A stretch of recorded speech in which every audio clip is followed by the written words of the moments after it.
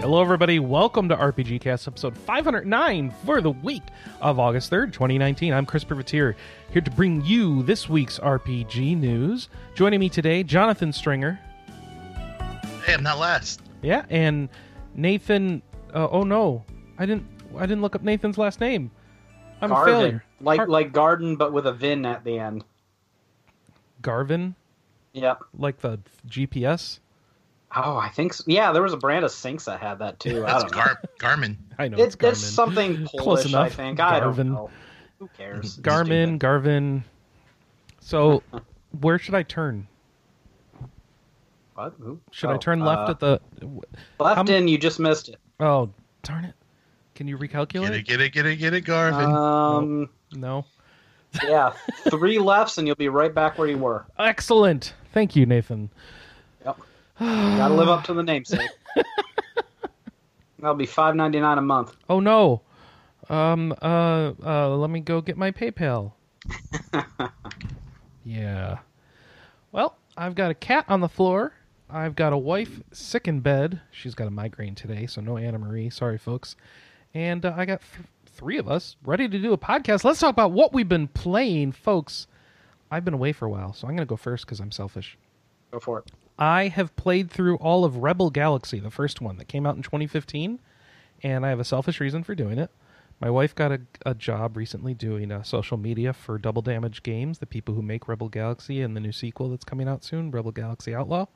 So I played through the original one, and this is a game I actually had interest in anyway, but that was back in 2015 where I picked it up, played it one evening, and said, this is cool, I'll get back to it, and never got back to it. So 4 years later, I went back to it and almost bounced off it again, and the only reason I pulled through it was because my wife's working for the company. I gotta say, after 5 or 6 hours, I really got hooked, which I don't think is a good thing to say about a game, but, you know.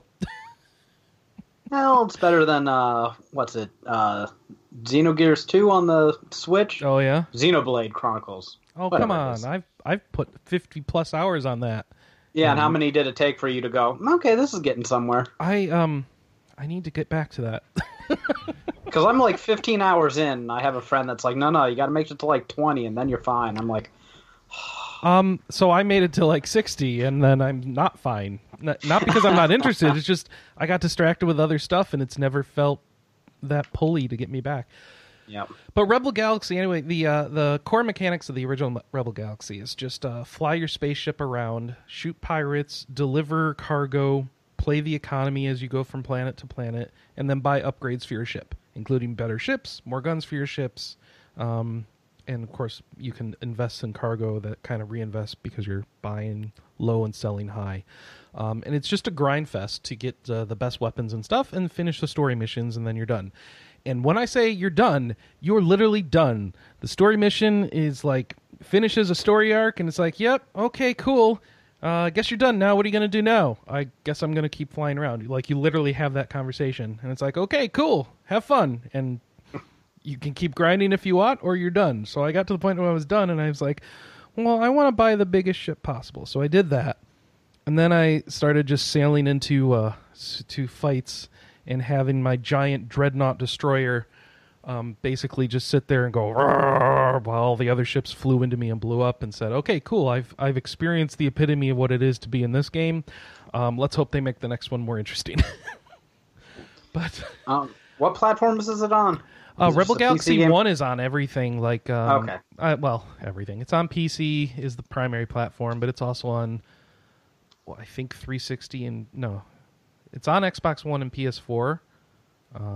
It might be on PS3 and 360 as well because it's a 2015 game, so you have to check. But, I mean, at this point, just wait for the new one. There's no reason to play the old one. Like, the story's okay, but the next one's a prequel, so it doesn't even matter if you know the story or not. So, whatever.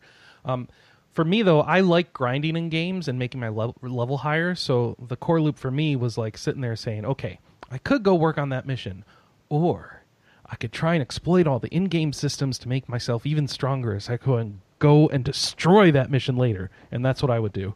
And I had fun doing that. but now it's over, and it literally has no end game. So I hope the next one's better. So if you like a good grind, is it maybe still worth picking up if you can get it on sale or whatever? Do you need more games? No, but that's never stopped me before. Yeah, I think I had it on... So I had it on PC that I bought it originally, but then I was like, I want to play this on the couch as a console game, and I had it as... picked it up on PS Plus at some point, so that's how I played it.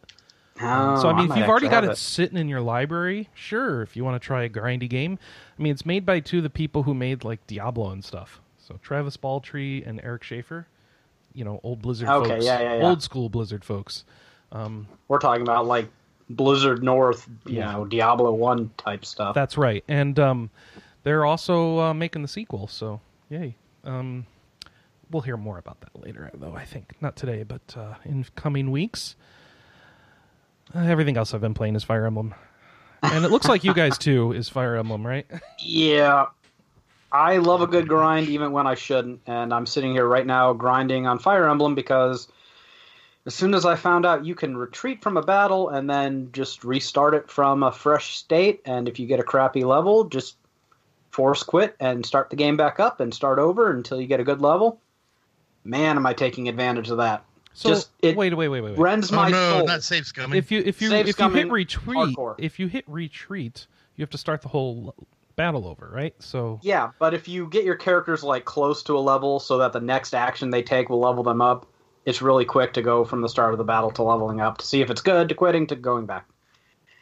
And I can't help myself. Like, it hurts my soul when I see a 2-point level pop up and my character's like, oh, I guess I didn't try hard enough. No, you failed. How do you do this? You get to the end of one battle and get everyone close to leveling and then leave them for the next battle?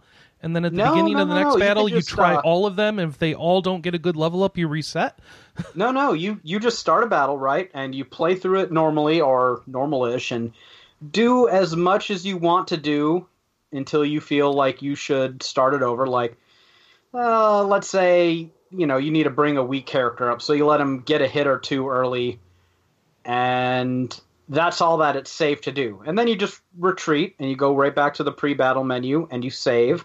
And you can do it over again, or you can kill a few enemies, because that gets you a lot more experience, and get them close to leveling up, so that when you redeploy, your first action next battle will level you up.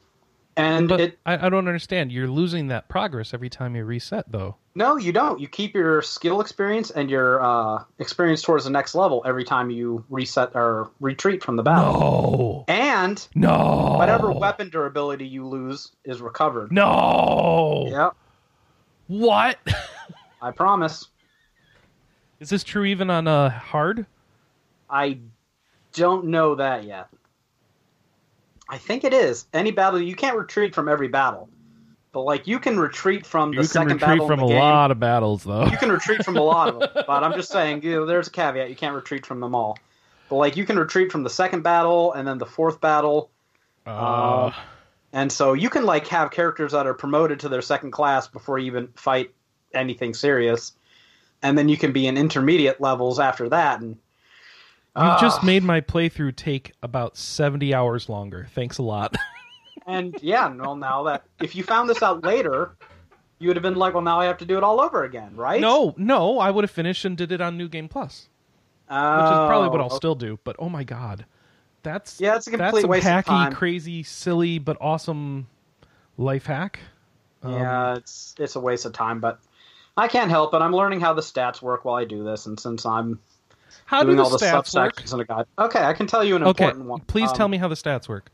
The most important stat that I can tell right now is actually attack speed, and attack speed is goofy. You know that Force speed is important. Oh my gosh, you can get 4 attacks with fists. Do you know that? Yeah.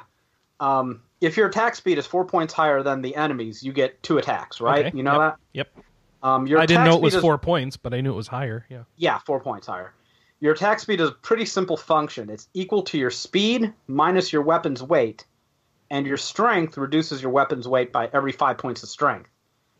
And yes, even spells have weight too. So basically, the more speed you get, the more attacks you get. And then you can put on shields and not worry about it slowing you down too. Yeah, to a degree. I mean, the weight will still add up, but the more speed you have, the more you can get away and the with. more strength. Well, yeah, and the more strength. Strength is obviously good if you're doing anything physical in the game. Wow. Because then you're just boosting your damage, but strength isn't really bad for mages either. I mean, keeping in mind that every 5 points of it will reduce your weight, so it's not that great. But yeah, if you want to be double attacking, and yes, you do double cast spells too. Keep your speed up because that gets your attack speed high. So, and sometimes it's worth having a weaker weapon because you'll get like 2 attacks with 3 points less damage instead of 1 attack with 3 more damage. So, strength and magic seem to directly contribute to your attack stat, your might, whatever they want to call it. I still don't know exactly what luck does. It doesn't seem to actually directly increase any stats, or it doesn't do so at any reasonable increments. Because I keep leveling it up and I don't see any changes. It doesn't increase your ability to crit or anything, or dodge? It doesn't increase your crit stat on the screen. So if it low-key does it, I'm not sure. But, I mean, it might decrease the enemy's chance of critically hitting you. But that's a little harder to test for. But So okay. I have so many questions. What does Dex do? Dexterity increases your accuracy. Okay. Is one of the main things it does. Your hit rate. And it says it also affects critical hits, but I'm not exactly sure how. Maybe it increases critical hit damage, but so it probably increases critical hit chance. I haven't seen a direct correlation between my critical hit chance going up with my dex, but I haven't scaled it up too many levels. So I'm still trying to figure out how all this stuff works, but I'm figuring some of it out.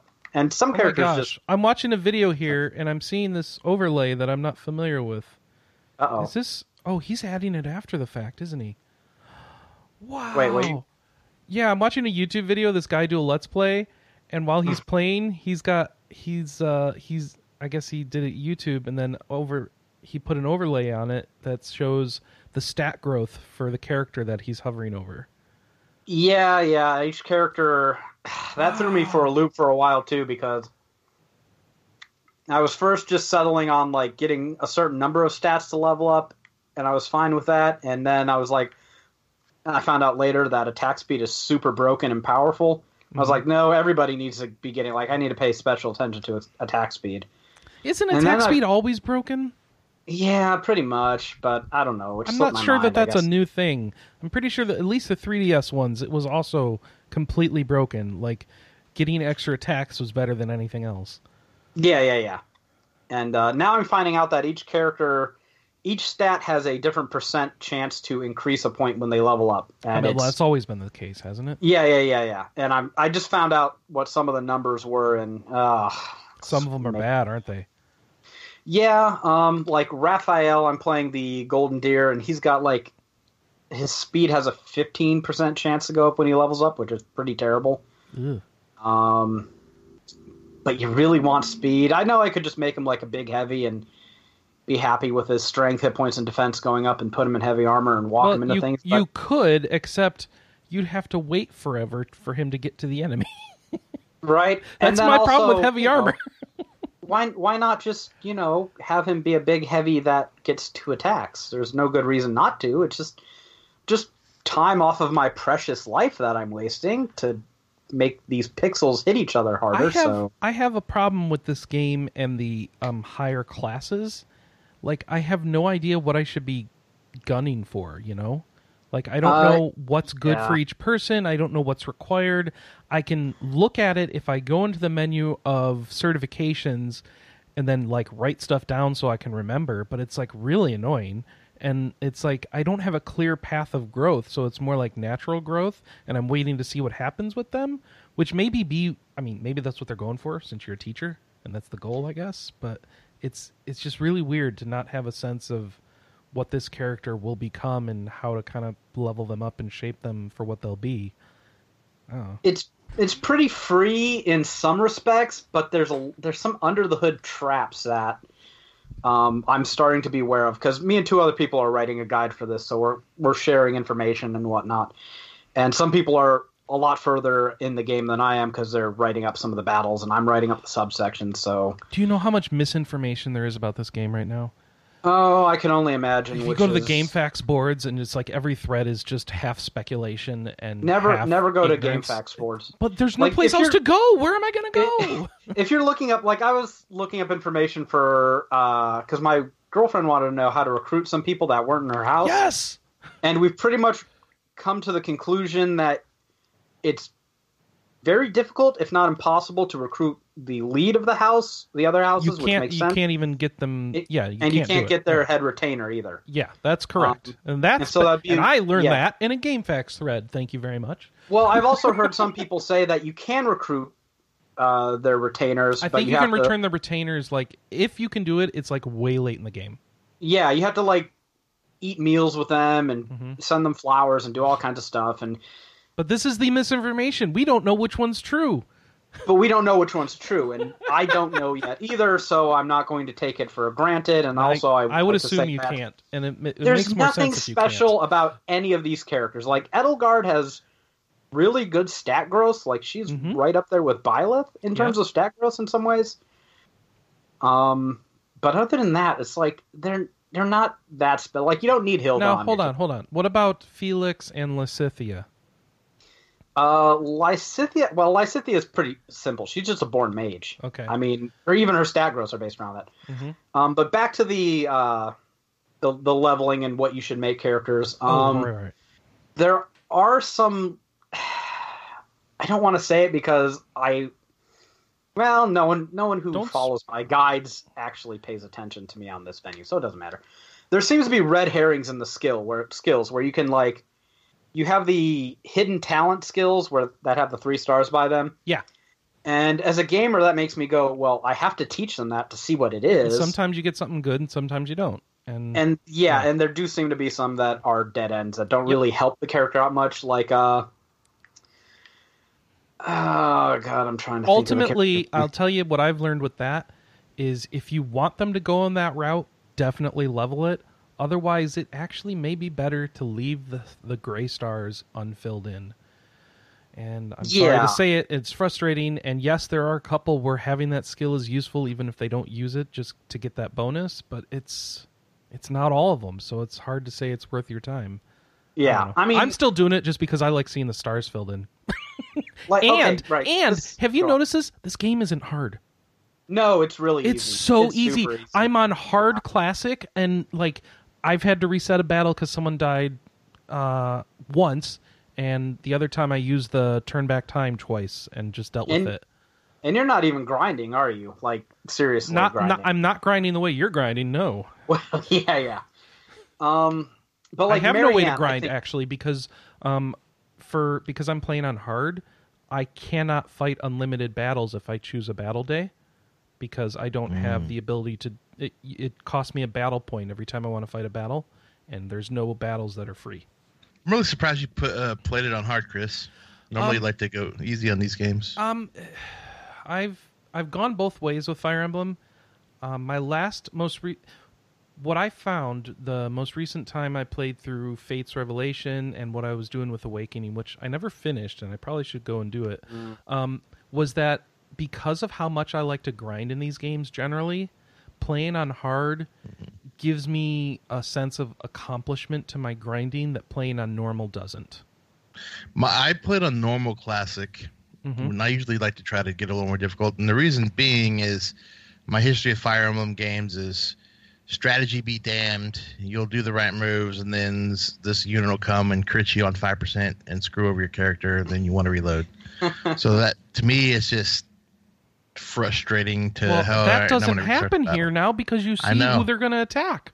I know. That changes everything. Yes, those target lines are a bit too generous, I think. Yeah.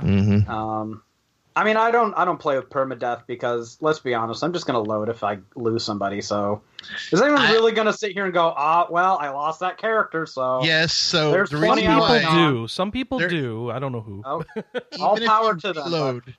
Even if you reload, though, playing it that way, you have to play the battles differently.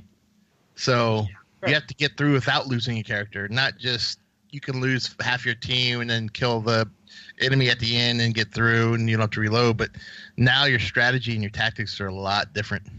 Well, for which? for having it on Phoenix. Either way, they're different from each other. Yeah, right? yeah, because like if you can just throw everyone away every battle, yeah, you just throw people away as a matter of course.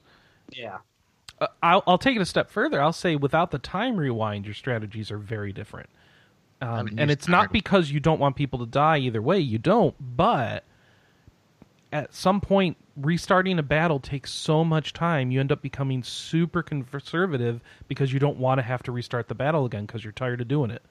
So I don't know. I think I'm going to tell you, I don't think there's a correct answer for how it should be with Fire Emblem. There's benefits and drawbacks to all of them, and I don't think they've found. I think they've found yet another way to give you an option to balance it the way you want it, but because you could just not use the time rewind, make it a personal restriction on yourself, and then you've got original Fire Emblem in that regard. But none of them feel perfect. I'll say that, but I really like it right now. Oh, yeah. I mean, it's Fire happy. Emblem. Fire Emblem is always great. I am happy just spending so much time eating lunches with students and trying to recruit everybody and then going into battle, and I'm getting lots of levels, and I'm getting people certifications, and I feel like I'm making progress. It's not too hard.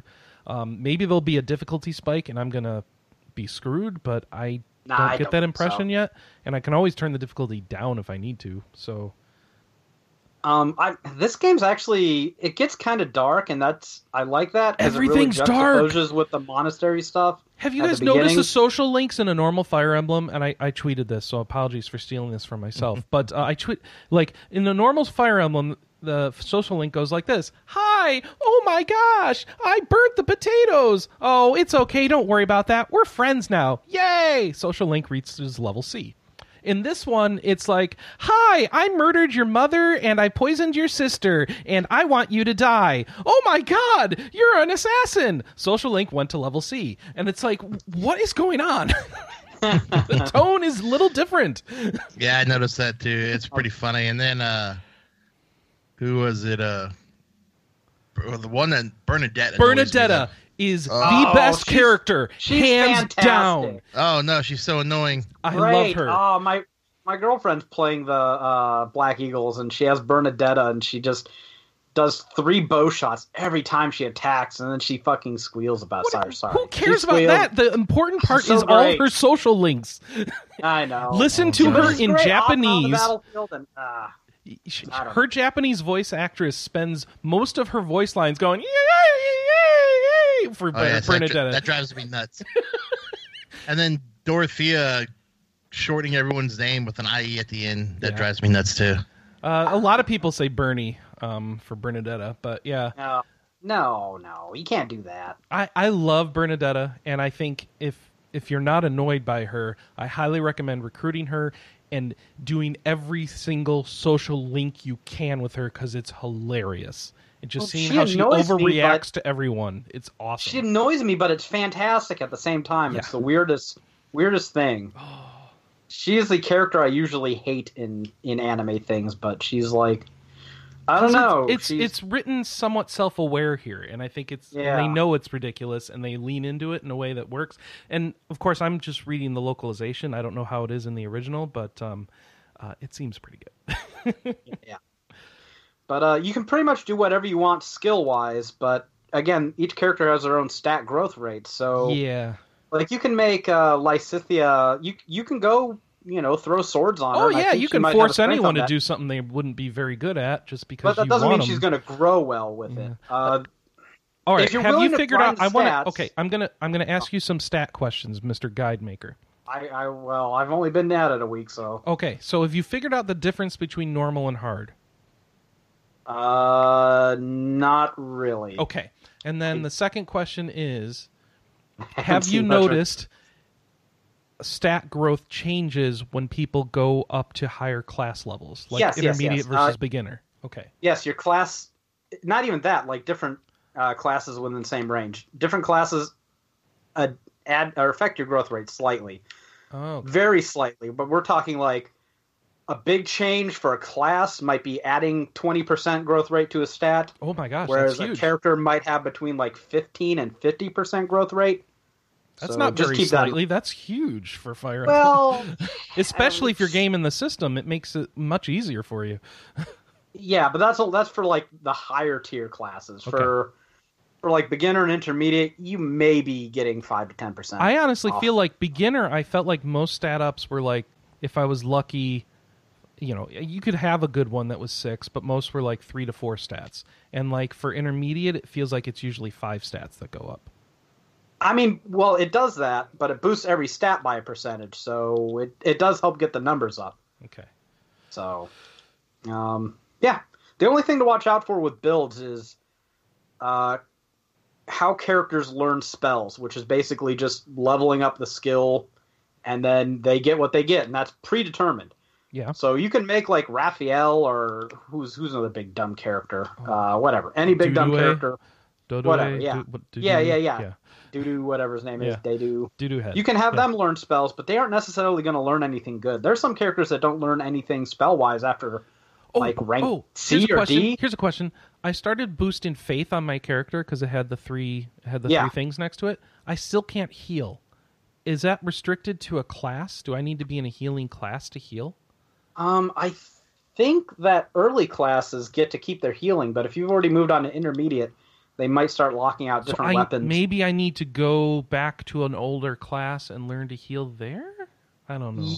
Well, you should have learned the spells. You just wouldn't be able to equip them, I think, if you're the wrong class. Well, I mean, spells are just always equipped, though, or they're always in your list to use. I'm so confused with this. I don't think I need a good guide. I mean, well, it doesn't even go live until the 8th. Or not the 8th, the 5th, but I can't promise it's good yet. We're still hacking things together, so... I've been using RPG site, and it's like they've got like a half written up page. Yeah, I mean here, and then they have a full list of the lost items though, and that has been a godsend. Yeah, I mean I don't want to talk crap about them because you never know where you might end up working, but right. A lot of their stuff is very clickbaity, like day one, like find out about this, and then you click on it, and them and US Gamer don't have much and the other ones, and yeah. I know what you mean. Yeah. There's a lot of like Games Heroes does stuff like that where I swear they just hire people to go take screen caps and write blurbs about common stuff they barely understand just to get a clickbait title out there. And the page only ever gets updated if it's popular. Yeah, so. Oh, well. But that's what we're stuck with for now. It's like, because there's no official guide, so nobody can steal all that info from the official guide and post it on the web. We just get nothing. It's like back to the 90s. Some people have jailbroken switches, so I'm sure they're getting into these files and getting information. But I don't know. Those people they're probably playing the game more than, I don't know. No, you can do both. All right. Supposedly, I don't know. Here I am still grinding, so. Whoa. Oh, Flea is nice. I don't have anyone with Flea. Wow. He just ran across the map and opened a chest. I didn't know you could do that. All right, what game are you playing now? I'm watching someone play Fire Emblem. I'm watching them do an earlier map than me, and they have a thief who knows how to flee. So I'd never seen that because I don't have any thieves. Oh yeah, I've got to get a thief. I think I'm gonna make Claude be my thief. And part of the reason I'm not experimenting with classes is because you don't need to master one class to get into a specific next class. It's all skill based. So I feel discouraged from experimenting, and it's more like just focus on your goal. And it's like... I mean, there is some incentive to play around with different classes. Like, if you can master a class, you should get some sort of passive or ability for it. And whether it's useful or not, it takes so long to master a class. Come on. Yeah. Well, not if you retreat from battles constantly. Oh, okay. Yeah, apparently. Sorry, go ahead. I'm waiting to promote so I can get their, whatever, they unlock the master bonus. And it seems like it's taking a while. And I'm not sure it's worth it. It seems like you should be on the higher... HP. Well, here's the thing. Like, if you're on a higher level class, you have better stat growths. So it might be better to go to the highest level class you can get while you're getting XP levels, and then go back and fill in the mastery later after your character's done leveling. Because that way you'll have better stats. This is super cheap, but I don't think you actually need to do anything that gets you experience to level up your class. I'm pretty sure you can... you could do it that way too, I guess, yeah. Yeah, you can just take off a weapon and you'll just stand there and get hit. And I think it gets you like 2 experience points towards your class every time you are just involved in an action. I mean, yeah, if you're not on hard and you can sit there and take hits for an hour, then sure, go for it. I mean, you only need to take one and then you can retreat. Oh my gosh, you in this retreat. I know, I love min-maxing. I mean, if I don't do it, I'll just sit there and think of all the points I've left on the table, right? That's what New Game Plus is for. Yeah. It's part of the fun. And you get those statues, and you can level them up, and so your New Game Plus will be easier to min-max, and so you don't have to spend as much of your life on it. You focus the first time on story and having fun. Oh, this is how you're having fun. So this is my having fun. Yeah. How many hours do you pump into redoing battles like that for every bad level? Oh, just a day here and there. Just a day here and there. Yeah, no, it's not that big of a deal. 20 to 30 hours, give or take. You just put on some YouTube and, you just go at it. Just do. Occasionally type up a table to keep your boss happy. It's all fine. It's all fine. I am a broken person. Do not listen to my advice unless you're reading a guide. From so much toil and wasted time comes good things. Hopefully, get that guide. Guides are grown from human misery. I'm very sad that you guys don't have the answers to my questions about how recruiting works. And oh no, I can tell you how a lot of recruiting works.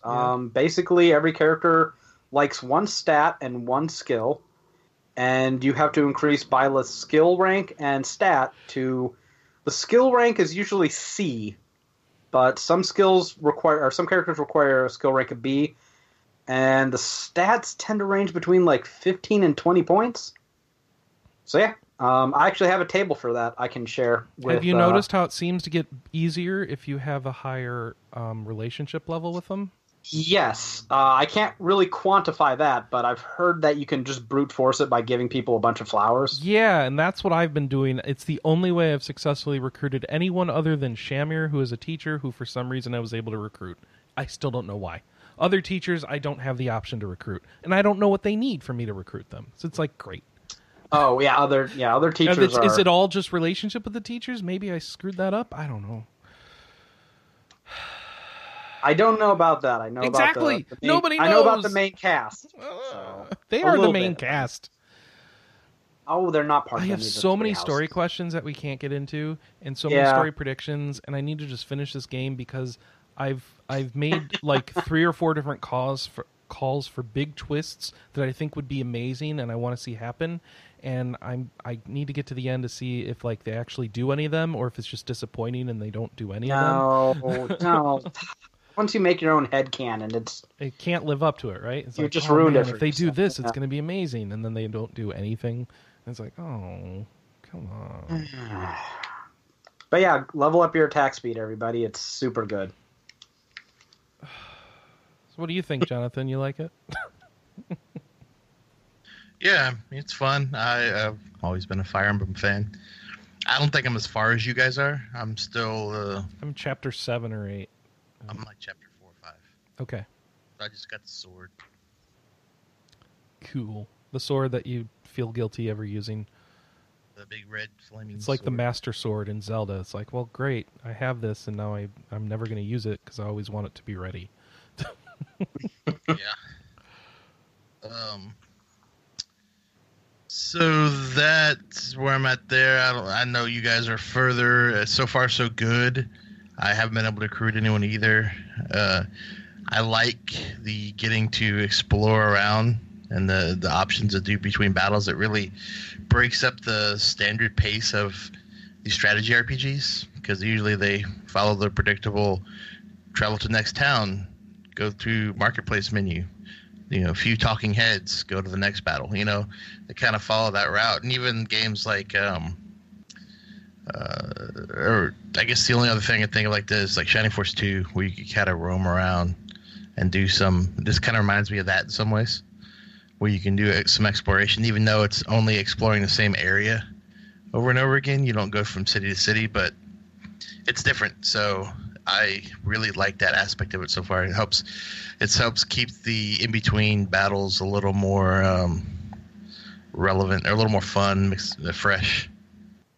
Did you just bring up Shining Force 2? Mm-hmm. Good man. Yeah, he'll do that. Yeah. Regularly, yeah. So, okay, for this game, first of all, have you heard of anyone taking out that Death Knight early? Like on the map where you first I meet wonder them? that too. It looks not in like the it's first possible. battle. Like I tried. I threw the kitchen sink at it. I would think someone who's min-maxing surely had the best chance of all of us. He would kill anyone in the counterattack on my squad. Yeah. I left a save so I could go back and grind and see if it's possible, but that's what I'm wondering. Like, if you're not playing on Classic, could you throw everyone at it and like eventually get him down? And what would happen? Because it'd be nice to get that weapon off him. yeah, it's just you'd have to super duper over level, and like maybe I'm willing to over level a bit, but not quite that. Not much. that much, yeah. A bit, but not. Yeah. So, do either of you feel like the game is too slow?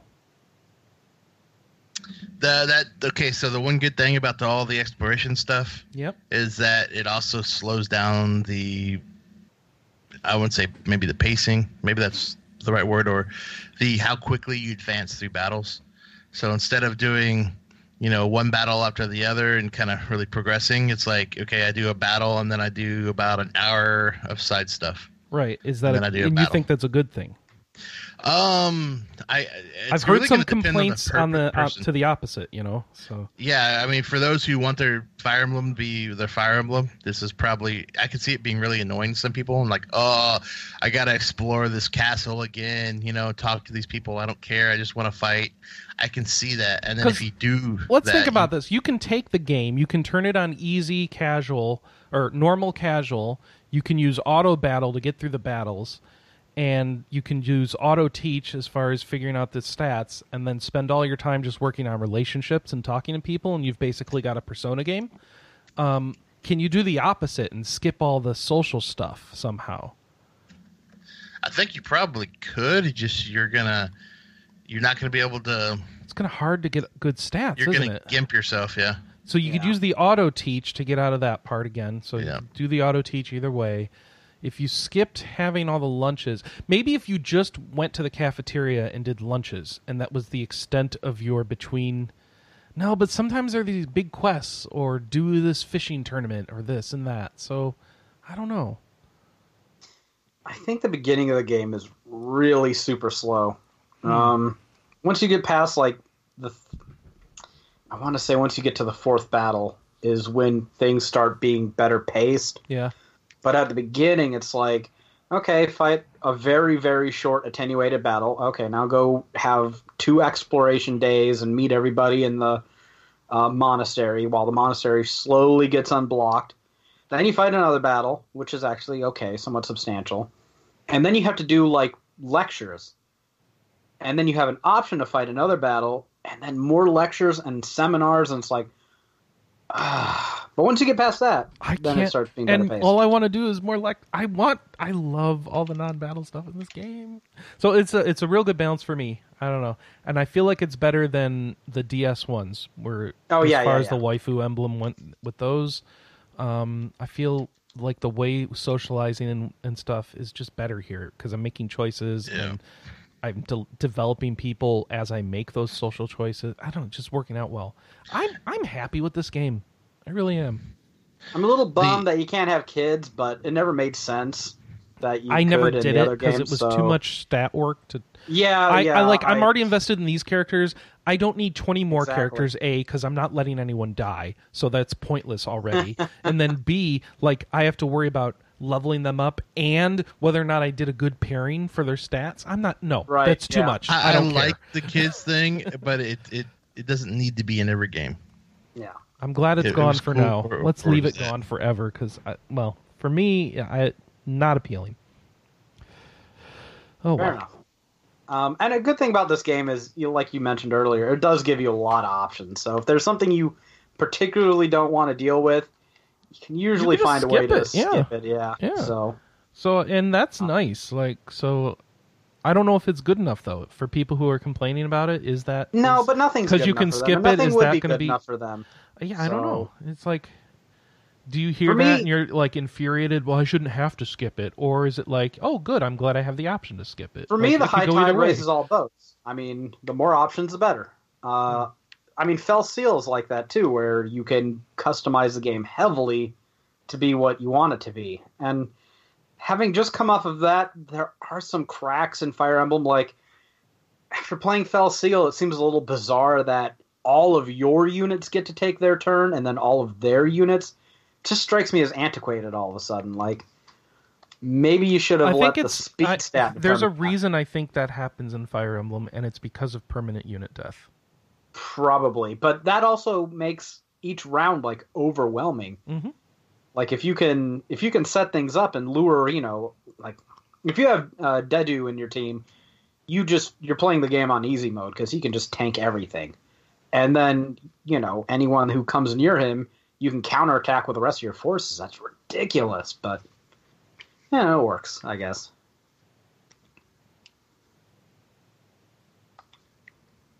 Awkward silence.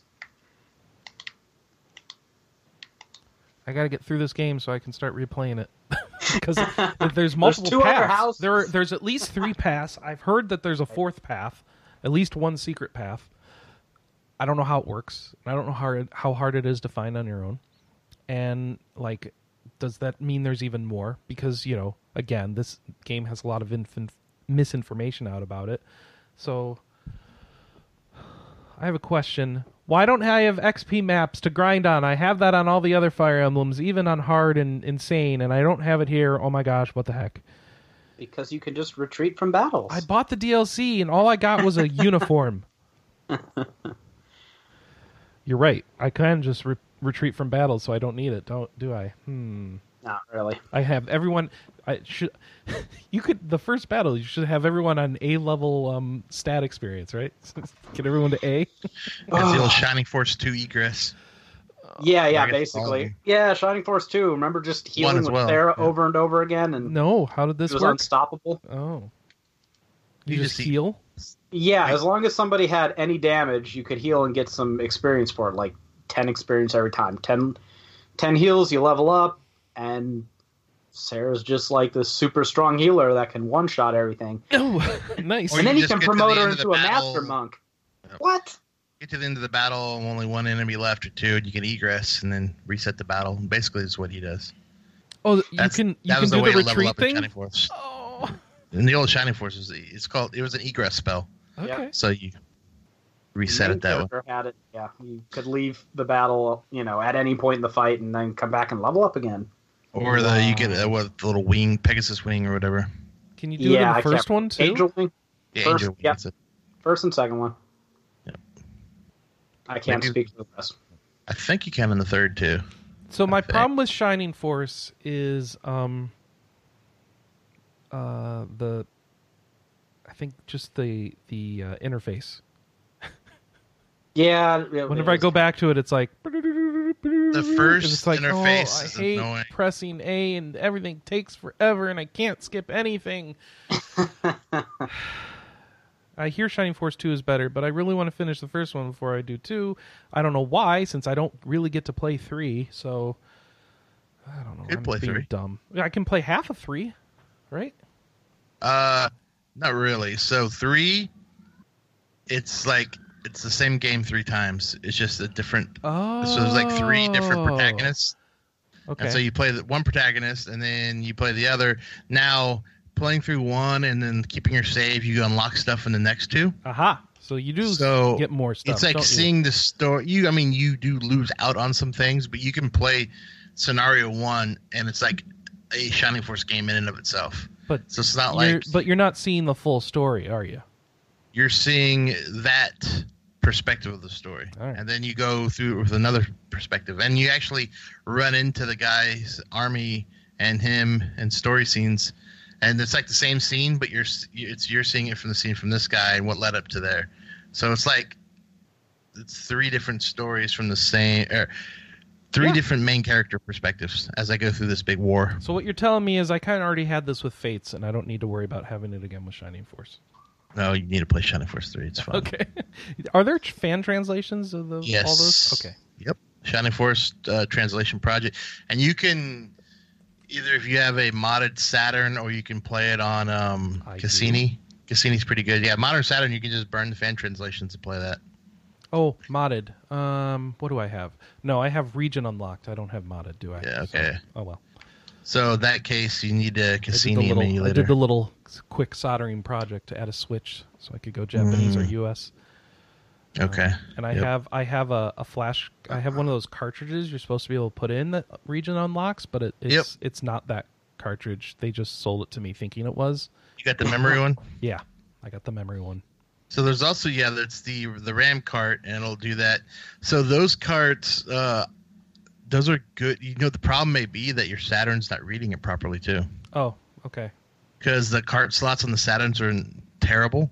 Yeah. And like mine doesn't really read my memory card anymore. My memory card, it pisses me off. So I found it works fine as a memory cart, but does nothing. It doesn't look like all the screenshots I've seen of what I should be seeing if it's letting you region unlock, and so it's I think it's just a memory card. Yeah, either they deceived you or they didn't know what they were selling. They didn't know. It was at MGC, and the seller really didn't understand. It was the right color, and it's like that off-white beige cartridge with like the serial port on top, and you're like, oh, that looks like it. And it's like, no, it's really not. Yeah. And then some of them you actually need to play a few of the games because the memory requirements for the video it's like kind of like the N64 the jumper pack where you had to get the upgraded one. Oh, I think some of the Saturn I don't games think it's that sort of RAM card. It's like just a save game RAM. Yeah, yours cartridge. Is. Yeah. Okay. But some actually require that little RAM card to but there's like 3 games, right? Yeah, something like that. I think they're Japanese too. Yeah. You know what the best part of Fire Emblem Three Houses is? What? You only have to buy it once. Okay, yes, that is cool. You know what the worst part of Fire Emblem Three Houses is? What's that? The 7 frames a second I get while running around the school on my television when it's trying to do 1080p, and you can hear the Switch fan going at full tilt. Yeah, it is a bit choppy, isn't it? When I play it on my TV, you know those little cool art scenes in between? Yeah. And there's that little screen that comes up that kind of tells you what the next chapter name is? Yeah. On my TV, the voice guy leaves off the first word of each one, and it sounds really funny. Oh, that's weird. But when I play it on handheld version, he says it just fine. Are you going through a receiver that's maybe auto turning off the sound channel because it hasn't gotten anything after a few seconds? I'm going through receiver, but mine doesn't do that. Oh, well then that's weird. I had a receiver that used to do that, and it annoyed me greatly. The new one doesn't, but I don't think mine does. I haven't noticed it in any other thing I've done. What you could try is not going through the receiver and go straight to the TV and out the TV speakers and see. Do that. Oh, okay. Well, never mind. My setup is like right. You have a crazy retro setup, don't you? Well, it's not really the retro setup. I have a little wall nook thing. Mm-hmm. It's in my media room where all my stuff goes there on this one side of the room. Yeah. And the TV's mounted on the other side of the room up top. Okay. And there's so all my receiver, everything plugs in my receiver on that side, and then a little cord runs through the wall to the TV. So I'd have to I'd have to get a long cord and then move where the switch dot. It'd be, it's not for my setup. It wouldn't work, but. I haven't noticed that thing in any other game but this one, so I don't know if it just hasn't had a reason to happen yet with this receiver, or if it's just doing something goofy with the game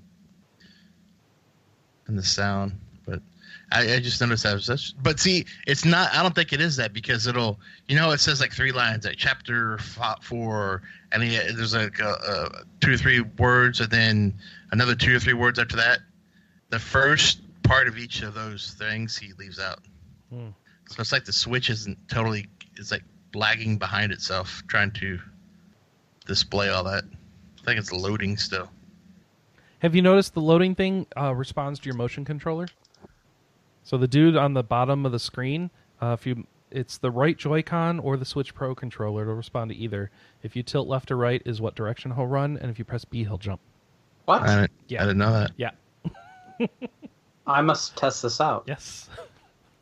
Because I sat here when my girlfriend was playing earlier this week, she was I find that just ridiculously endearing, the way this character runs back and forth on the screen, the cute little sprite. I also like how the sprite looks like both the male and female Byleth at the same time. I know. I don't know how they figured out. Well, there's like two different ones, but they both, whatever. They're both fine. Oh, there are different ones? Oh. Yeah. It's pretty subtle, but you can kind of tell Well, after never mind looking at it for a little while. Let me see this. You are a genius. Uh-huh. Oh, wow. Yep.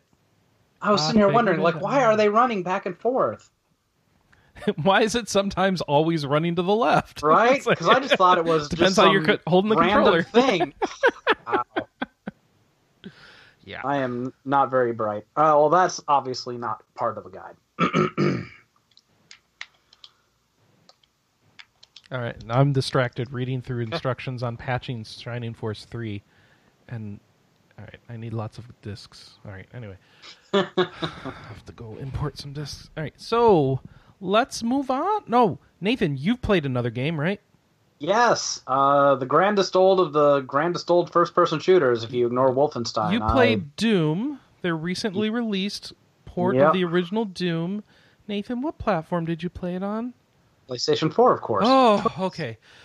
You dodged a little bit of a bullet there. There have been some issues with the Switch version of that game. I will never buy a multi-plat on the Switch. Oh, really? I will get it cheaper on the PlayStation 4. I will get trophies if it's multiplayer. Just buy everything on PC then. And yeah, but I like physical games, so... Oh, all right. I'm one of those people. Yeah. If you're interested in this, because this influenced me a lot this week, Digital Foundry did a big, long comparison of the Doom ports, because the guy there likes Doom a lot. They've done Doom videos before. And they talk all about Doom on the Switch and what's going on. And let's just say Doom on the Switch is not good until you get to Doom 3, in which case it's a very good port for the Switch. But Doom 1 and 2, not so much. And even on the PS4 and Xbox One, there are issues with it. Yeah, whatever. Like, we're talking pixel sizing issues. The music is wrong and stuff, and just other things. And like they exported with MIDI and then just played it as sound clips, and it doesn't sound right. And like he's got the whole thing. You can just delve right into this, and I highly recommend watching that if you care at all. But regardless of the controversy, yeah, it's on YouTube. Okay, Digital Foundry, yeah, the new Doom trilogy console ports. There's good news and bad news. Hint: the good news is Doom 3. Bad news is everything else. Have they fixed the Bethesda login thing? Is my question. I didn't have any trouble with it. I don't think that was on PS4. I think that was only on Switch that it was going crazy. I don't know. I heard people say it was on other things too, like Xbox, but I didn't have trouble with it. I didn't really see any flaws with the game yet, except for playing with the controller is just really, really weird. Like, I'm used to being able to aim more accurately, but that's a sacrifice you make when you... The impression I got from the video is, as far as the PS4 goes, someone like me who just has... Yeah, I know about Doom. I've played Doom. If I were to play this, I would not notice anything wrong either. And if you started side-by-siding it like those folks at Digital Foundry do, is when you'd start noticing little details. And if you're an insane Doom-obsessed person, like apparently the person who wrote this video is, then you'd definitely notice, but also you have problems. So, fortunately, you don't have those problems, Nathan. You just spend hours resetting battles in Fire Emblem, so you're fine. I have different problems. You have different problems. It's not like this is something I do. I can try to spin it like it's a guide thing. Like, I'm just trying to really understand how this works. Yeah. Mm-hmm. And maybe it does help a little bit. But no, it's just that I'm just anal and it'll bug me forever if I have to take a 2-point level. That's just the way it is. It's just how's Doom on the PS4? You liking it?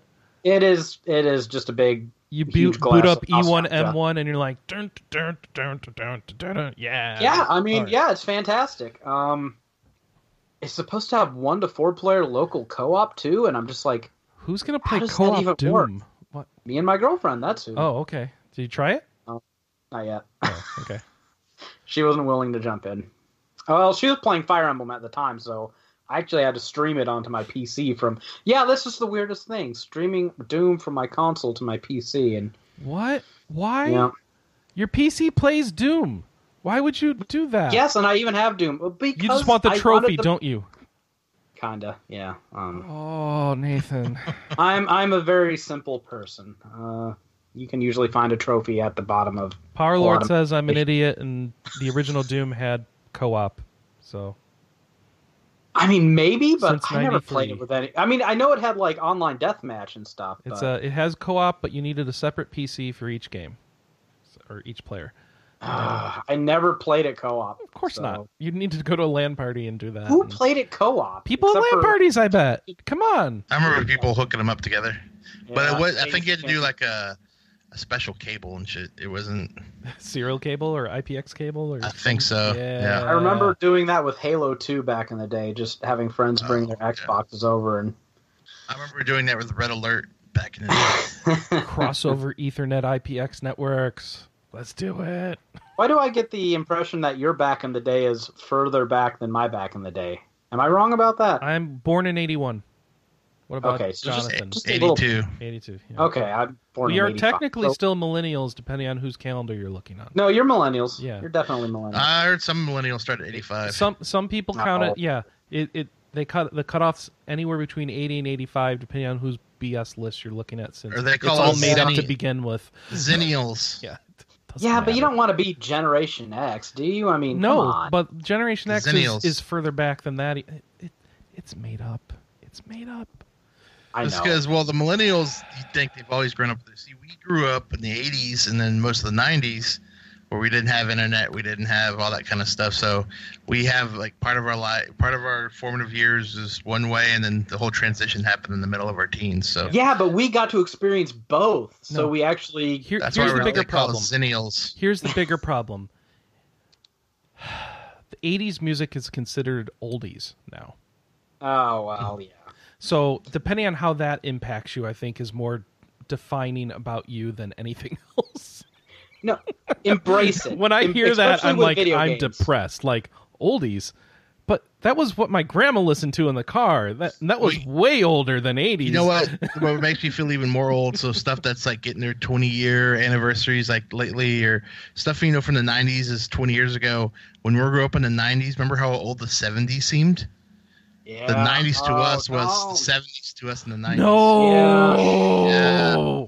Yeah, you just ruined everything. I was going to be all optimistic. And I have to go jump off a building now. But Yeah. That's so 1920s. I didn't think Remember- about that. I should have Remember thought growing about up that. and like Led Zeppelin and Yeah. Rolling Stones, all that Those was like felt classic old. rock. Yeah. Yeah. That's like Nirvana now is like that old compared to us when we were growing up. You get them? You're just ruining everything. But like, But you're not wrong because, I mean, I'm about to get the console editions of the Infinity Engine games, and they're mostly 20 years old. so you tell like, me that most we of the skipped music one. I think is bad just because I didn't grow up with it? No, it's bad. It's Okay. just bad. All right. Like, I can look back at music from the 70s and 80s, and... But I didn't like that when I was young. Now Oh, I I appreciate did. it. Are you crazy? I appreciate older music now more than I did when I was younger. And I assume that was because I developed taste. But maybe it's just because I'm old. I don't know. Did everyone here grow up and No, we did like not. the Ninja Turtles? Yes. I like the Okay. Ninja Turtles. Okay, that's like the general. There's like new turtles. I need to generational figure out. indicator I look- There's like newer turtles, dude. And apparently there's like a No. good one. No, there's not. No. Yeah, like Ninja Turtles, the original Ninja Turtles we watch now. So the year difference from back when we watched it is like the old Hanna-Barbera stuff from when we grew up. Oh. Yeah. No, you're not wrong because I just and I'm watched, actually okay with that because, quite frankly, if you go back and look at the animation of like Transformers and Turtles, it's not that great. There's better That's stuff to nice. be had. That's very However, I don't like that everything is computer animated. Like, Yeah, there should it's- still be some hand animation, but no. I Apparently, went back and it's watched all or the nothing. 1990 Ninja Turtles movie on YouTube yesterday, and Yeah, screw all Yeah. this. When are we getting a new reboot? We need a new reboot for a new no, we generation. don't. Let's That's do it. when it ended. 1990 Turtles movie based off the comic. Fantastic. Oh, you're good missing. with- You're missing. Done. No, I'm talking about the show reboot. We need a new Oh, reboot for a new okay, I generation. gotcha. The actual Right.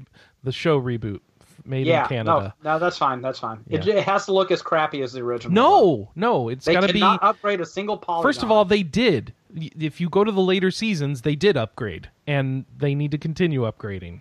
It should look better than Toy Story. Okay, so now it's going to be like Lion King. It's gonna. Oh wow, it could be, couldn't it? That would be weird. No, it needs to look like computers, so it's gonna end up being Wreck-It Ralph. We have a problem here. We gotta figure that out. Oh boy. You know what they did? Lots of shiny surfaces. As long as they've got lots of shiny surfaces, I think it'll be okay. Fair enough. They all as soon as they could do reflections, they were like all on board with doing reflections. I want a reboot video game, and I want it made by Double Fine, because they know how to make a video game that's essentially Saturday morning cartoon, aka Psychonauts, so they could do it. Okay, I'm just oozing nostalgia wishes that don't go anywhere. We should move on, shouldn't we? Yeah, let's get on with it. I have no feedback, mostly because I don't know where it lives normally now. But let's go to news then. I don't know what to do without my wife. I've got no voicemails, I can tell you that much. So let's do headlines. First off, Xseed has announced the Heroland Noble Edition. Noble is spelled Know. It's a retail edition for their 2D RPG Heroland. It's the only way to get the game physically. It's going to be $50 on the Switch and PS4 from the Xseed game stores, while the digital game's only going to be $40. So the physical edition comes with the game, a drawstring pouch, musical selection CD, a theme park style folded map. That's kind of cool. Yeah, and it's got like the attractions. That's weird. And a sumo wrestling papercraft. Oh, okay. So all the little characters are papercraft. Well, kind of papercraft, and then it's a sumo ring for them to stand on. I hope that makes sense when you play the game, because without context, it's weird. It is Heroland is set in a hero-based theme park where the protagonist works part-time, featuring retro-styled graphics. It's coming out this fall. The Good Life. Oh, yeah. Okay. What kind of hero is that? The Good Life has been pushed back to 2020. If you remember, Good Life is the one where you turn into a dog or cat at night, depending on what you choose when you start the game. And you're a journalist trying to figure out what's going on in this town. It's been in development for forever. It's from the person Swery who made like Deadly Premonition, right? Is that the one? I have to remember. No idea. Swery Games. Yeah, Deadly Premonitions and D4, Dark Dreams May Die. Yeah. All right. So that's been pushed back till next year. So nobody is shocked by that. Cthulhu Saves the World now has a prequel. Cthulhu Saves Christmas. Yeah, that's right. What? Santa's in trouble and Cthulhu's going to save him. As you fight against Krampus, Mary Lwyd, and other like mythological holiday-related monsters. Okay, how is this a fight? How is this what? How is this a fight? Well, how Cthulhu does... should just... I know, Cthulhu should win everything, right? Everything should be insane as soon as they see him. But that's not kind of how Cthulhu works in these games. He doesn't have that much power. But, so Anna Marie has a character named after her in these games, which she still hasn't played, by the way. She's not played Cthulhu Saves the World. She has not played, what's it called? Starlight Princess. Cosmic Star Heroine? Cosmic Star Heroine, thank you. Starlight Princess. I got to make a game called that now. Cosmic Star Heroine, these games that have the cat named after her in it. But apparently it'll be in this one too, in theory. And, oh, right. This game has Persona-style relationships. Only since it's Cthulhu, they're called relationships. RY''LEH. And our own Adrian Denowden coined that term on Twitter and is getting a credit in the game for it. So, relationships is amazing. I love it. So, we'll see how that works. And it's coming out, I assume, around Christmas, but nothing's been confirmed for release window or anything. So, let's hope they get it out by Christmas. Yokai Watch is getting a Switch game in Japan for now. It will be, let's see, what's it called? Level 5 has announced it. It's going to be physically and digitally available in October in Japan. New graphics, compatibility with Yokai Art and DX Yosenkan toys. Must be toys you can buy in Japan. And it's the original Yokai Watch game. It's just been remastered. Okay. So they're just putting it out again because that's what you do when you have a franchise, right? Just re-release it. Like, aren't they coming out with the fourth one, or did that one already come out in Japan? Or sure. I don't know. It looks nice. I'll tell you, this remaster looks nice. So if they're going to relaunch it again in the U.S. with this remaster, I'm sure Anna will play it, and you'll hear all about it here on RPGCast. Till then, here's an announcement for The Outer Worlds, which is that Obsidian game from Private Division and Obsidian Entertainment. They're making a game that basically looks like a Fallout game, only without the Fallout license. So it's set in a space world. You land on a planet, and then it looks like Fallout New Vegas once you get to the city. And I don't know what happens after that. And most people don't seem to care because it's like, oh, cool, another Fallout New Vegas. I can't wait. At least that's what the staff impressions seem to be, right? I mean, I hope so. Fallout New Vegas was, well, aside from the bugs, pretty great. So they've announced they're porting it to the Switch. It's a separate studio doing the port called Virtuos. I don't know what else they've done, if they do good or bad. It'll be coming out after the release of the main game. So the main game comes out October 25th for PS4, Xbox One, and PC. The Switch version will come later. But hey, Switch version, yay! People like that. Hopefully it's Very good chance I'll be writing a guide for that. Fair enough. You do Fallout guides? Oh, yeah. Oh, yeah. All right. 1, 3, New Vegas, and 4. When does Fallout 4 get good? Is the answer never? Oh, that's controversial. Depends what you're looking for. Okay. If you like old school Fallout, I never. I like old school Fallout, and yeah, I think that just might be the problem. I like old school Fallout, but I enjoyed Fallout 4. I enjoyed Fallout 4 too. Oh, I mean, there's like this scene, this quest things. line in 4 where you're dealing with this detective guy. I liked that. There's some good characters and some okay quest lines, but if you're not fond of like the first-person shooter gameplay and picking up every piece of junk and building VATS settlements, then I don't want VATS. I want the original. I should play Wasteland. It's not the game for you. Do. I should play Wasteland 2. Yes, that's the answer. Or Wasteland 3 when it comes out. Yeah, should be out soon. I like the original. I like the new ones. I do not like 76 because I have some self-respect. But I'm told I should try Fallout New Vegas before writing off new Fallout. I just haven't gotten around to it. Play it on PC. Well, what else would I play it on? PS3? Come on. It's basically non-functional on PlayStation. I mean, that's not an exaggeration. I was writing the guide for that on PS3 because. Oh, why? Can you guess why? No. Trophies. Oh. And I was getting near the end of the guide. Get achievements instead. Come on, what are you doing? It started getting to the point where, like, if I let the game play for longer than 15 minutes, it wouldn't go down to quite 1 frame per second because that was too fast for what the game was actually doing. It would just like be freeze framed and then it would update every like 10 seconds. Oh, that's 0.1 frames per second. Yeah, I'd have to keep like restarting the game and I'm like, I'm not going to be able to finish this. But I persevered.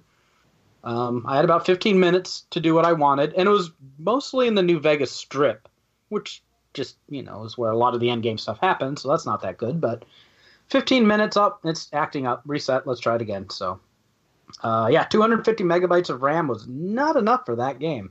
No. So. All right. Sunless Skies is getting new updates. So, Sunless Skies is an exploration-focused RPG. I don't remember. How does this work? Is this one where you're in on a boat? It's that overhead ship, and there's like a space one too now. Okay. This might be the space one? I don't know. Oh, let's see. This update includes the addition of the second most requested feature, a horn for the player's interplanetary locomotive. So there you go. It's the space one. It also features new attacks for creatures and locomotives, as well as an improved UI, visual updates, and adjustment to the encounter rate. And they announced a major update called Hoarders, which will have a new officer called the Chiropterous Hoarder, a winged horror of profound cunning and unreliable manners. You also get the ability to upgrade your engine, construct a bunch of details that you would care about if you play the game. It's coming out in September. I've never played it. It's the follow-up to Sunless Sea, and there you go. It takes place in space following London's expansion into the final frontier. No. Well, fair enough. Isn't that like sort of a horror game, I thought? I don't know. I never got into those. So hopefully somebody knows more about that. And they can respond on the comments. All London's expansion, not like the UK, London just London, specifically. right? Yeah. Like, if they're not talking about like Victorian steampunk London, then I have no interest.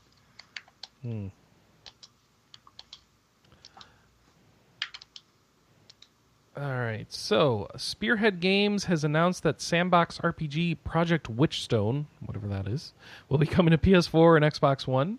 It was previously announced for PC. All three versions will come out in Q2 2020. It's inspired by classic pen and paper RPGs set on a new colonized continent with competing factions vying for control. I don't know anything about this. We have an indie E3 roundup. You can read about it. Apparently it was at E3. And Oh, this game. Oh, this is a PC RPG-ish. Yeah. Yeah, look at the trailer. We got a trailer and the story on this. And if you're into like your divinities and stuff like that, you might care about a game like this. I'm not into those games at all. No, not at all. I should be more into them than I am. I just don't have time to be into them all. I have to play 300 hours of Fire Emblem.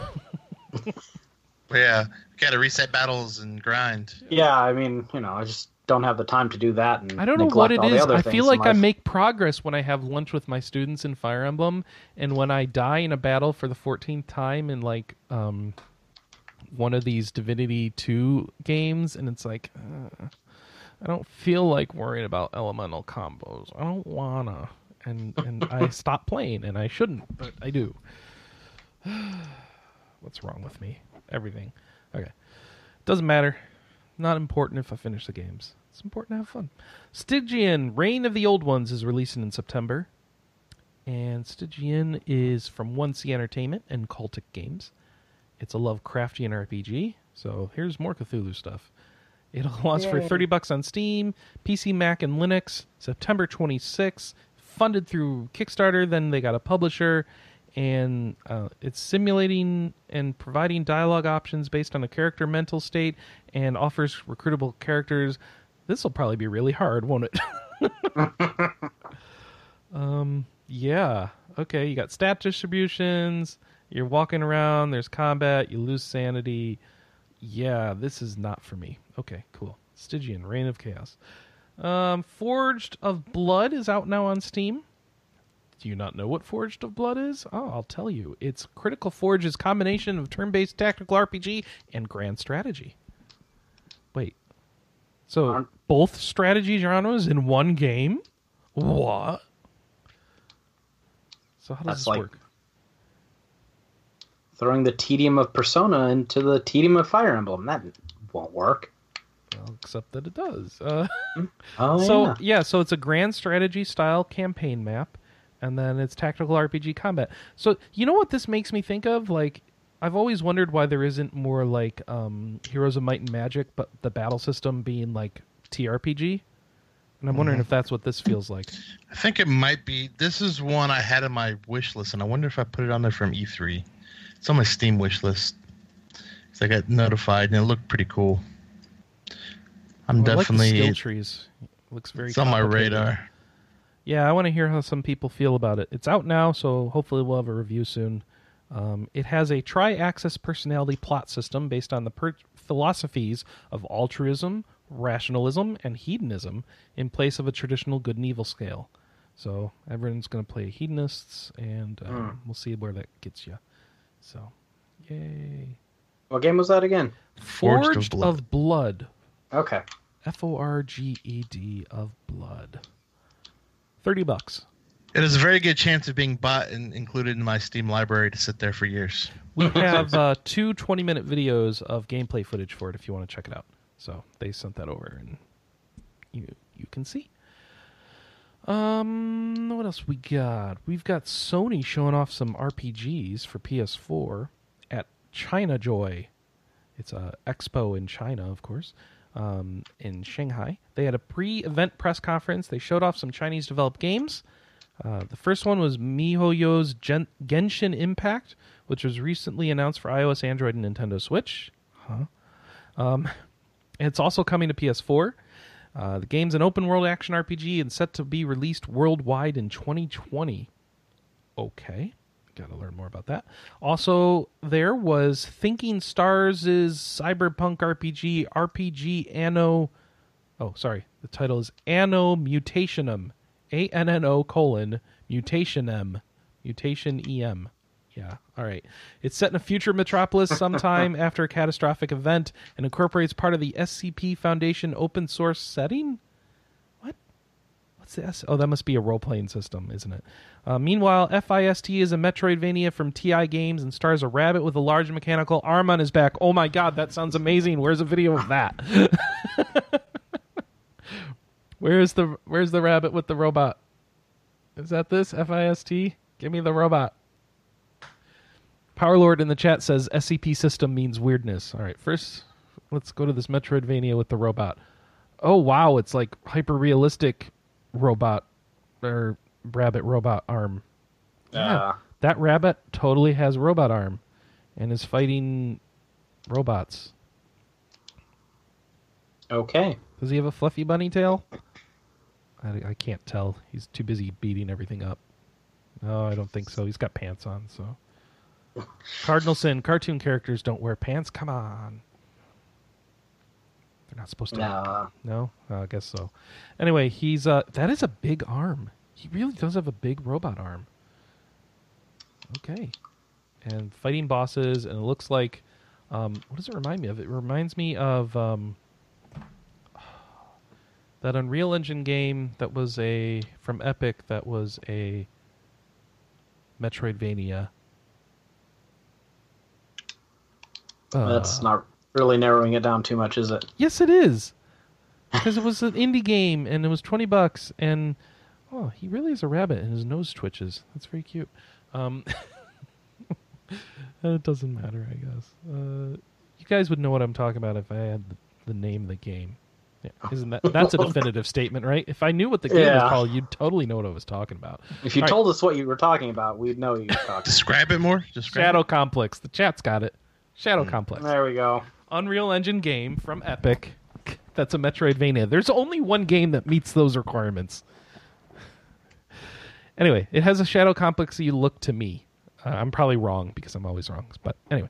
So we also have the final RPG shown here called AI Limit, an action RPG from Palm Pioneers Sense Games.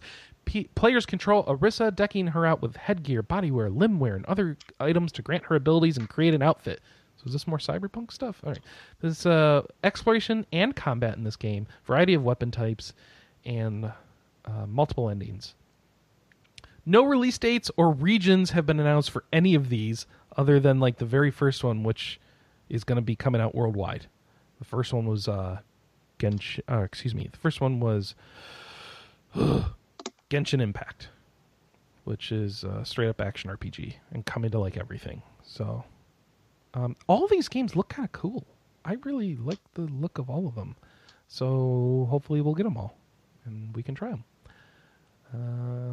Go check out those videos and get excited for Chinese games. Yay. Wonder how far away we are from like the first big AAA masterpiece. Out of China? Yeah, out of China. I mean, because I bet you some have already been Poland developed can there do it, anyway. anybody can, right? Yeah, all right. Well, here's AI Limit has a very near vibe to it. Huh.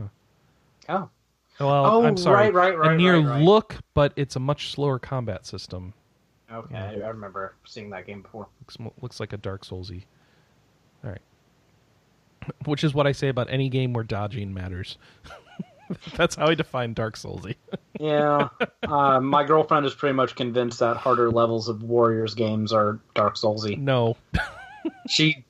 I'm gonna reject that, but I get where you're coming from. The block button is not in her repertoire, so if you force her to use it, she is like, "What is this, Souls?"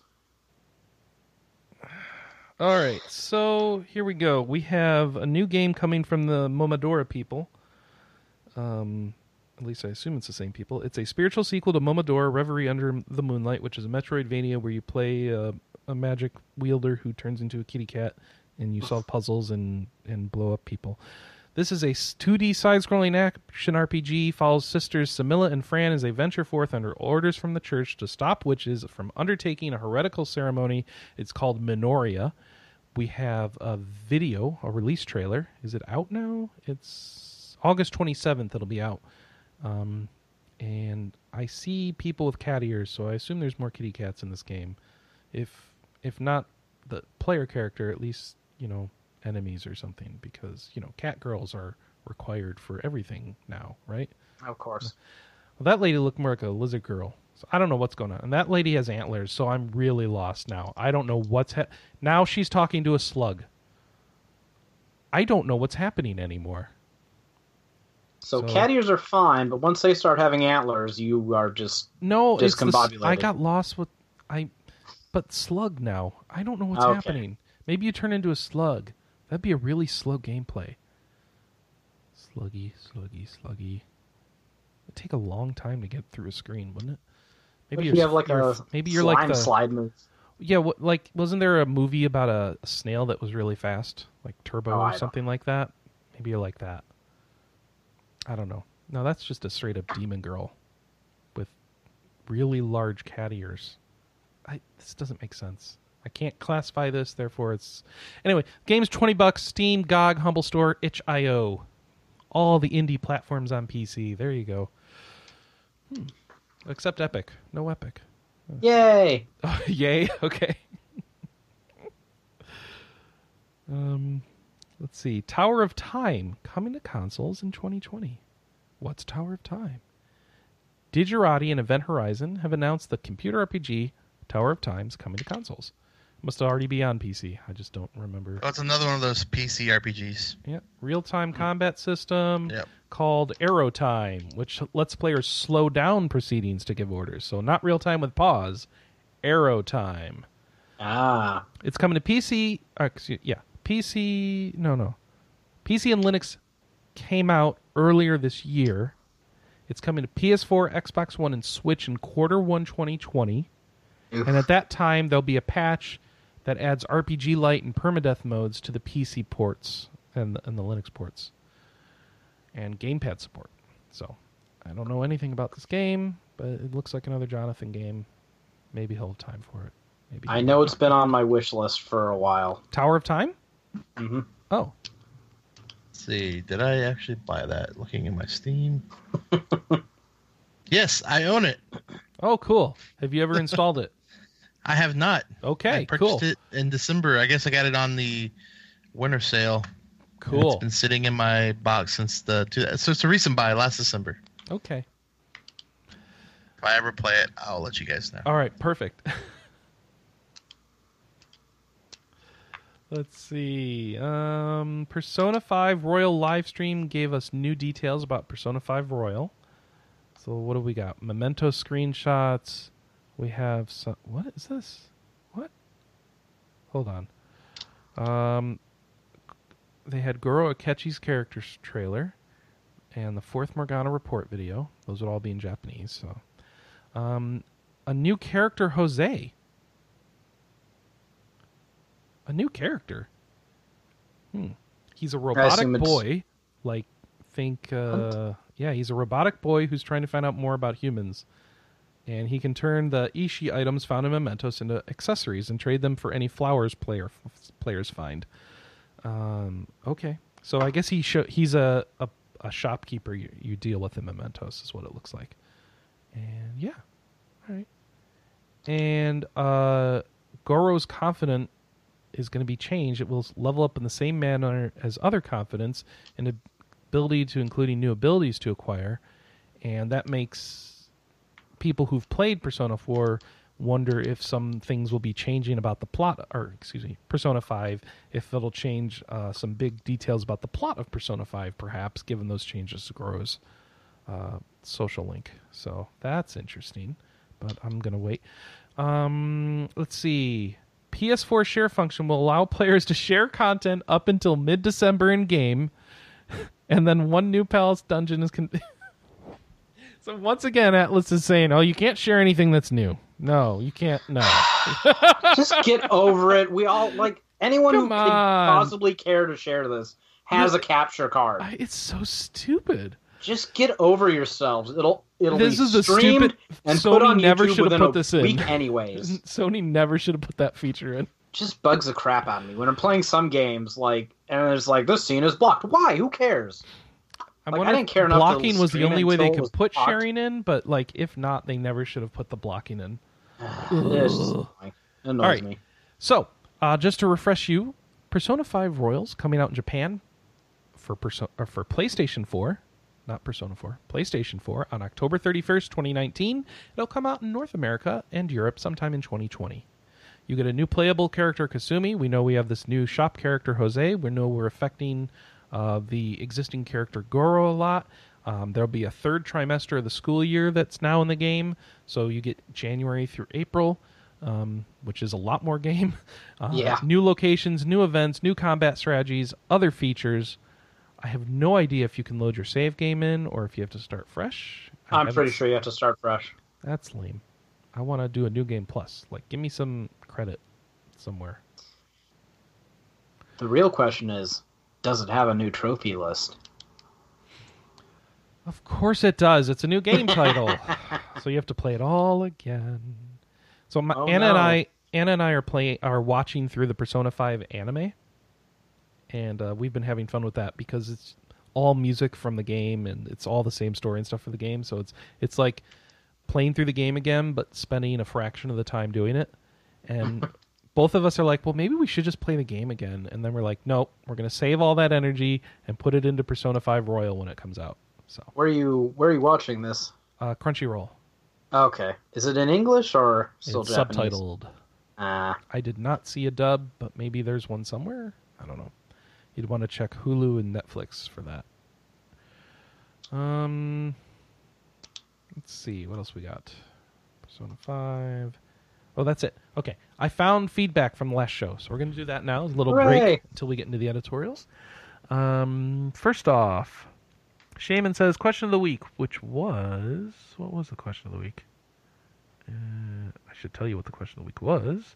It was, do you play downer games, ones with challenging, heavy themes like death and war with consequences like Heavy Rain, Papers, Please, Corpse Party, That Dragon's Cancer? Shaman says, I've tried to play some really dark games like Oninaki and Persona 3, but I've had to get out of them because of depression kicking in.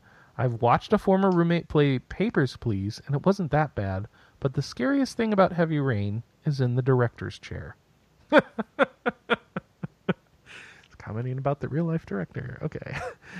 Question of the week. Never really gone out of my way to avoid or seek downer games, says Crawl, but I've certainly played a few. Papers, Please is simply a really well-designed game with a deliciously dark sense of humor alongside the oppressive police state atmosphere. This War of Mine does a good job of hammering home the senselessness of war, at least until the point where you crack the game systems and work out who can be killed with impunity. Corpse Party just scared the bejeebers out of me, but I eventually became numb to the darkness and to my surprise, ultimately enjoyed it. Here, Crawl, that's how I felt. But that said, I'm not going back to any other Corpse Parties. One was enough. A standout for me was Retsnam, says Crawl, which is a physics puzzle-based adventure game on Steam and mobile. I did find that one unrelentingly bleak, but it was all the more memorable for it. Retsnam is monsters spelled backwards, by the way. So, Featherhoof writes in and says, for the question of the week, I think so, assuming your definition and mine line up. I've played games like Gone Home, Her Story, and Soma, and absolutely love them despite how they tug so hard at the feels. Maybe because they tug so hard at the feels. I'd even put Ori and the Blind Forest in this category, despite being primarily a Metroidvania, albeit an extremely pretty one. I know many have a problem with David Cage games, but I played Beyond Two Souls, and I thoroughly enjoyed it. But the most emotionally impactful game I ever played was A Way Out. Me and my buddy were blabbering like babies by the end of it. Anna and I need to play A Way Out. Yeah. That's the jailbreak game, and I've heard like it's not very good, but also it's a co-op game, so you know you're gonna have fun. All right, so that's our feedback. Thank you. If you'd like to leave feedback, we need a question of the week. I don't know what it is, but when we figure it out, we'll tell you. And then you can leave that with ways that I'll tell you once we have a question. What's your favorite Fire Emblem game? Favorite Fire Emblem? Podcast@rpgamer.com is the email, or just post it in the show thread, because that's the place I know where I'll be able to find it.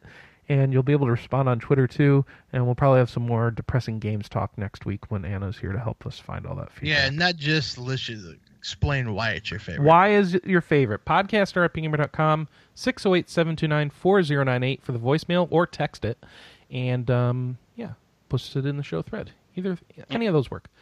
And if you pick Fates, tell which version of it. Revelations, because you actually get the answers, and it's like everything goes crazy. Conquest is the best game of the three, but like Fates, I like Revelations for the story. But yeah, Conquest was the better game. It was the hardest. Well, you don't need to poison the well. Oh, sorry, you asked me. Oh no, that was just talk about an Fire addendum. Emblem. You made me talk about Fire Emblem. Again, I know. Let's go on. I'm poisoning the well. Oh, I'm a bad person. Josh Carpenter, finally finished reviewing Record of Agarest War Marriage. And, sorry. I'm just looking at the screenshots for this and realized even the tame screenshots for that game look naughty. But, you can read his review where he gives it a 2 out of 5. Ooh. This is a game that I enjoyed watching Josh suffer through and give us screenshots of. Other than that, it's an adult game, and you can see how he enjoyed it. We have a final wrap-up of JRPG July from Sam Wachter, and you can see write-ups about Persona Q2 and Judgment and Heavensward and Tactics, like Final Fantasy Tactics, and Mother 3, and what else we got? Fire Emblem Three Houses and SMT4 Apocalypse, and Atelier Lulua and Fire Emblem and Trails of Cold Steel. Wow! There's a lot of write-ups here. You can go read up that, see what people thought about old games and new games and other games. Soul Seraph got an impression. Soul Seraph, if you're wondering, is that game that was heavily inspired by ActRaiser, and so we have an impression from Phil Willis about that. The only thing I've heard about this game is that it feels very much like the original ActRaiser, perhaps too much so, but I have not tried it yet. So maybe since I love ActRaiser, I might like it. Maybe not. You can see what Phil thought and get an idea if you might want to jump in. It's not an expensive game. I think it's only $15 or $20, right? So, Soul Seraph impression, and then finally we get some briefs. We have Atelier Ryza info. If you're one of those Atelier heads, you'll want to head over and get some info on the girls. I'm not, and I'm not going to try and pretend I am. Chris Tales, they have a developer feedback response where they're talking about the developer feedback from the Chris Tales demo, which I played that demo. It looks amazing. I liked it. I can't wait for the game. It's like a JRPG, but with like time manipulation mechanics that's really cool, and going back and forth from the future and the past and stuff. And and then I don't know why he feels the need to respond to every point, but, must have read the comments. Actually, it looks like he does some good analysis, and oh, wow. Yeah, you might want to watch this if you're interested in how a developer deals with feedback. Because it looks like this person was able to get through the comments, get something useful on it, tell you how he's dealing with it, using it, and not like succumb to the crushing fate of our mortal existence that usually overtakes people when they read comments. So, good job. Disgaea RPG is going to resume service in Japan in November. It's coming back. The mobile title. It was suspended in April, and now they've decided, here's what we're going to do to relaunch the game and make it good again. So this is all in Japan. Nobody cares here. 13 Sentinels announced Aegis Rim main character. Okay. 13 Sentinels, Aegis Rim, announced its main characters. 1, 2, 3, 4, 5, 6, 7, 8, 9, 10, 11, 12. Hey, there's 13 of them. What do you know? And you can go read that if you're following that game. I'm not. But that's the Vanillaware game that's like Persona or something. Or it happens in a school, I should say, not Persona. Just because it's in a high school doesn't mean it's Persona, everybody. I'm sorry. Are you sure? I know. But this is a Vanillaware game where it's like outside and post-apocalyptic, and then a school, and the school's either abandoned or everybody's there, and I'm not really sure which, and then it turns into frickin' Front Mission. And I don't know what's happening in this game, but it's really weird. So they announced the characters, so if you want to learn more about that until we start getting good trailers of it, you can do that. Warhammer 40k Inquisitor Standalone Prophecy. What? Oh, okay. Warhammer 40,000 Inquisitor Martyr. That's the game. It's got an expansion called Warhammer 40,000 Inquisitor Prophecy. Whew. It's priced at $25. It's a standalone expansion, so I don't know how that works. Because if it's an expansion, does that mean... Oh, you can import your existing characters, or you can make new ones, I guess. And, yeah. Is this the Diablo style one? I can't remember. Yeah. Yeah? Okay. Mm-hmm. It was really slow, the original, and I'm sure it's different now. It's been patched a lot, and now there's an expansion, but I never went back to it. See if that changes. It's not going to change anytime soon because Fire Emblem. Mobile title Digimon Re-Arise is coming to the West. What's Digimon Re-Arise? It's from Bandai Namco, so it's a Bamco game. It's on iOS and Android, free to play, in-app purchases. Are you tuned out yet? You should be. Mm-hmm. Came out in Japan in July 2018, and it'll be coming out sometime in 2019 in the West. And, yeah, you can have Digimon on your phone. I'm sure you already can, but here's another way. And you can pay lots of money for the privilege. Woo! I'll keep my phone free of that trash. Mm-hmm. All right. Let's see. We got some new game releases. First and foremost, we have a Chemco alert. Chemco alert. As Divine Menace is out on Xbox One and like PC, I think. That's a Chemco game. So if you, approach with caution. All right. It's a Xbox Play Anywhere title, so it's both Xbox One and PC. You buy it on one, you get it on the other, I think. That's what Play Anywhere means. But it is Chemco. And it has anime-looking art, but then you get into it, it's looking old, and just look for some videos. Approach with caution. All right? All right. Chemco alert ends. Pillars of Eternity Complete Editions come to the Switch. Is it out now?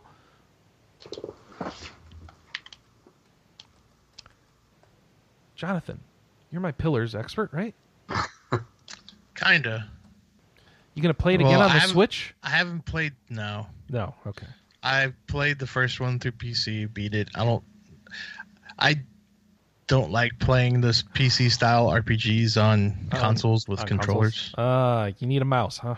Yes. Okay, that's fair statement. It feels very awkward for me to do otherwise.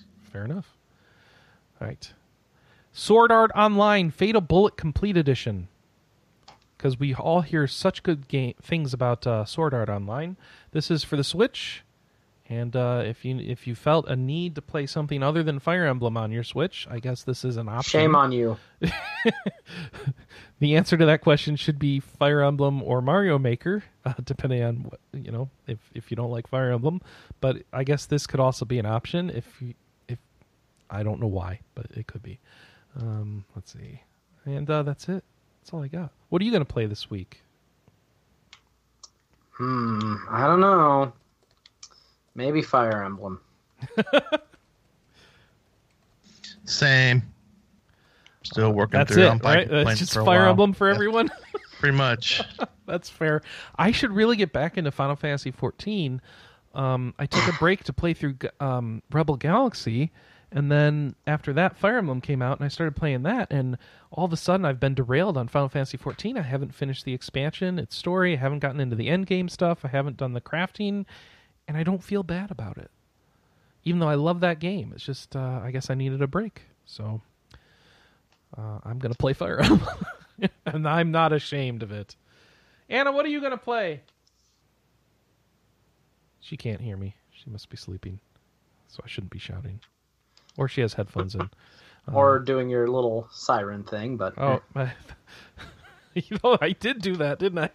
Yeah, that's got to be I didn't good think for about migraine. that. I'm going to pay for that later. All right. Well, thanks everybody for listening, and thank you, Jonathan and Nathan, for being on. Thank you, chat room, for being here live, twitch.tv/rpgamer, every week, 9 a.m. Pacific, noon Eastern, when we do the show live, straight to tape. I have nothing to tell you other than write in, please, to our question of the week. What's your favorite Fire Emblem and why? And podcaster at rpgamer.com is the email, 608-729-4098 for feedback, and or the show thread. Go to rpgamer.com, click on the podcast. There's comments at the bottom. Leave one. We'll read it. Thanks, everybody, and we'll catch you next week. Until then, enjoy Fire Emblem or whatever else it is that you're playing. And, yeah. Bye-bye. See ya. See ya. See ya, everyone.